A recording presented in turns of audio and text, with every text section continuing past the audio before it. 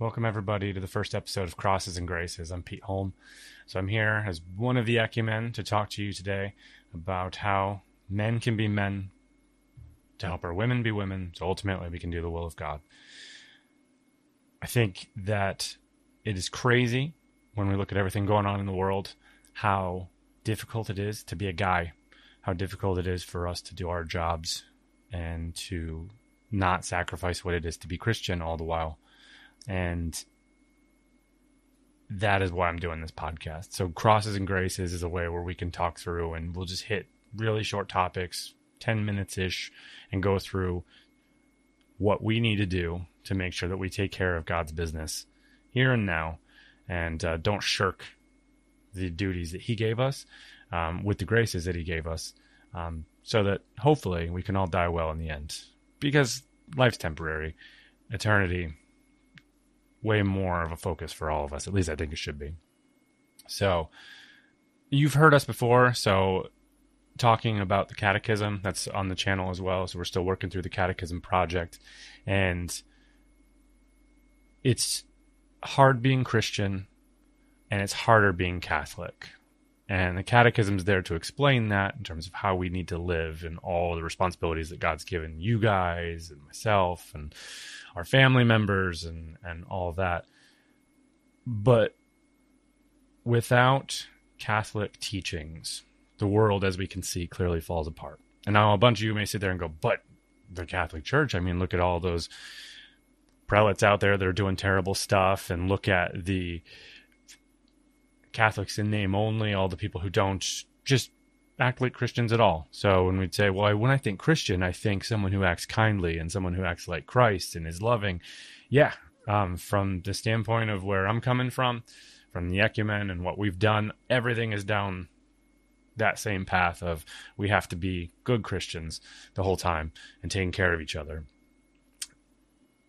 But to be a Catholic, according to Catholic teachings, is being that guy like Christ, is being willing to give of myself everything that I have for my God, whom I love, and ultimately then for my family, who I have to take care of at the same time.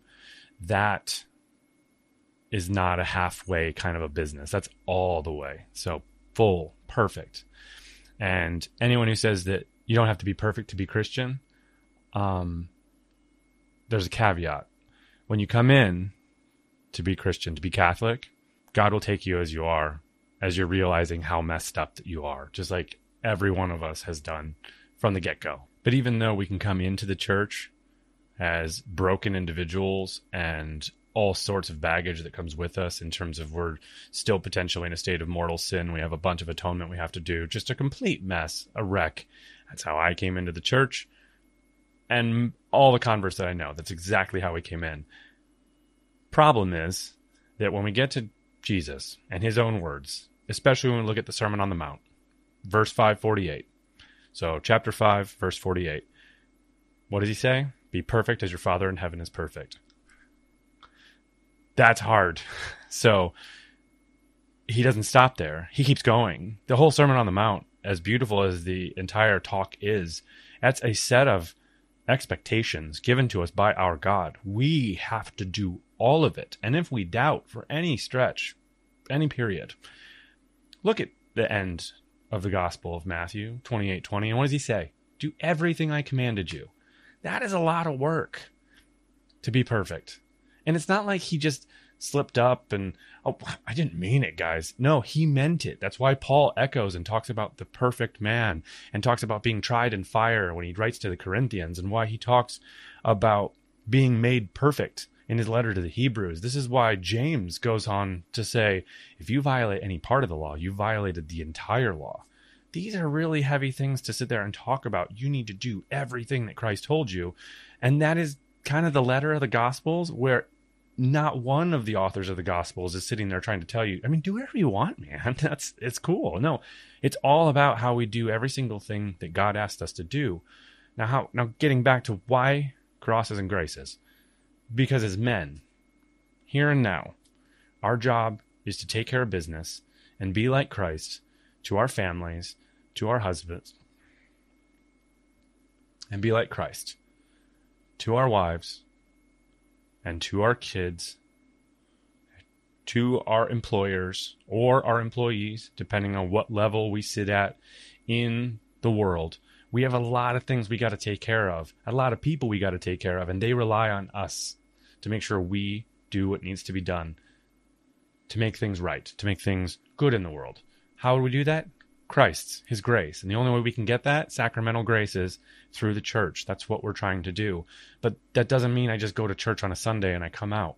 What that means is I go to church, I, with my priest, offer the Son to the Father, and I meditate and think through all the things I've broken that week and all the things I could break in the week to come and the weeks to come, and put it all together and say, how do I make myself into the man of Christ?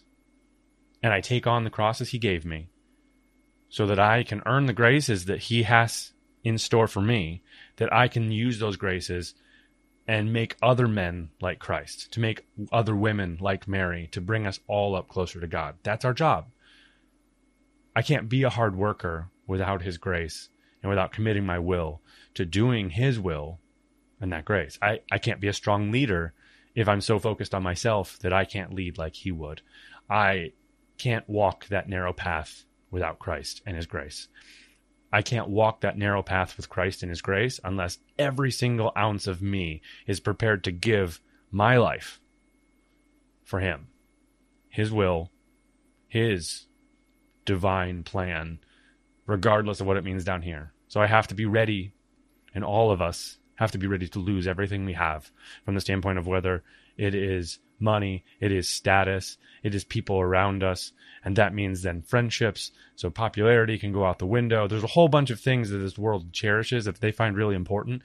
We don't have any room for it because we should only have room for God, which ultimately then comes with his grace. So that's it. That's what we got. So what does this all add up to? Virtue. If we're going to be good men, and we're going to take up our crosses, and we're going to use the grace that he's given us, we're going to be virtuous. We're going to be humble. We're going to be prudent. We're going to be thoughtful. We are going to be reserved, temperate, so not excessive. This means we're not going to sit there and just go out and drink beers until we can't walk straight. This means we're not going to go play video games until, all hours of the evening so that we can't function the next day, or that we neglect important responsibilities, et cetera, et cetera. All these things are on our plate, things we're going to have to take care of and make sure that we are disposed to hear God and to do his will. This means that we need to be men of discipline, so that we take care of the things that have to be done. So we're always ready to do God's will, no matter what comes up, however bad it gets, that we're not going to be angry. We're men of control of our emotions. So meekness, just like St. Joseph. And we're men of action. We need to be men of action. We need to sit there and say, I'm not scared of what comes as long as Christ is on my side, and know that I'm on his side as long as I'm doing everything he asks me to do. And that's where you all got to be. And I know we need to be there. So my goal is to help you guys focus on just random issues that come up and say, all right, we got 10 minutes to talk. Let's talk through on our next episode of Crosses and Graces, those topics as they come up.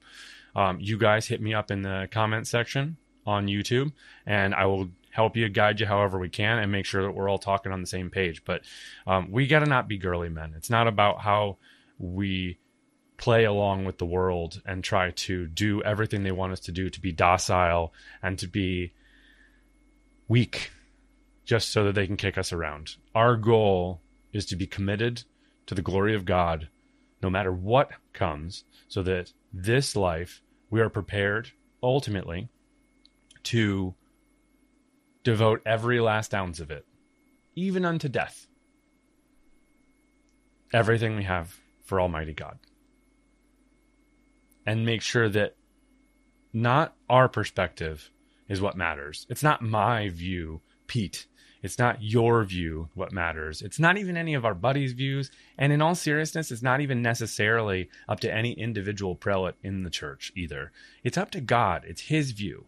And so if we see views or actions, beliefs, practices, perspectives that don't align to God's, well, we really need to be ready to just get rid of them, because everything should be looked at from eternity. Everything should be looked at from what God thinks of it. So by the time we all die, which we're going to have to go to that judgment seat one day, are you ready to look at him in the face and accept everything he tells you did wrong and sit there and say, no, I devoted every ounce of my being towards you? Or are you going to sit there and have to go back through and say, well, I had the opportunity to give to you, but I kept it. I had the opportunity to take the graces you gave me and share them with others, but I cut them off. The people who depended on me most, I cut them off from grace. You need to ask yourself, you viewer, where are you going to be when this all comes down? Are you going to be on the side where you can be happy and contented with what you gave to God, knowing that it was everything, just like he gave you on that cross? Or are you going to be disappointed? Like so many people are going to be disappointed about all the stuff that we totally dropped the ball on. We didn't give back. We didn't atone. That's the question. So I'll leave this first episode as we kick it all off with that contemplation in your mind and figure out from your perspective whether or not you feel you're doing everything within your power to glorify God or not. And if you're not, figure out what you need to do to become that man of action, to become that man of discipline. And I will see you next time on the next episode. Thanks. Make sure to subscribe. See you guys soon.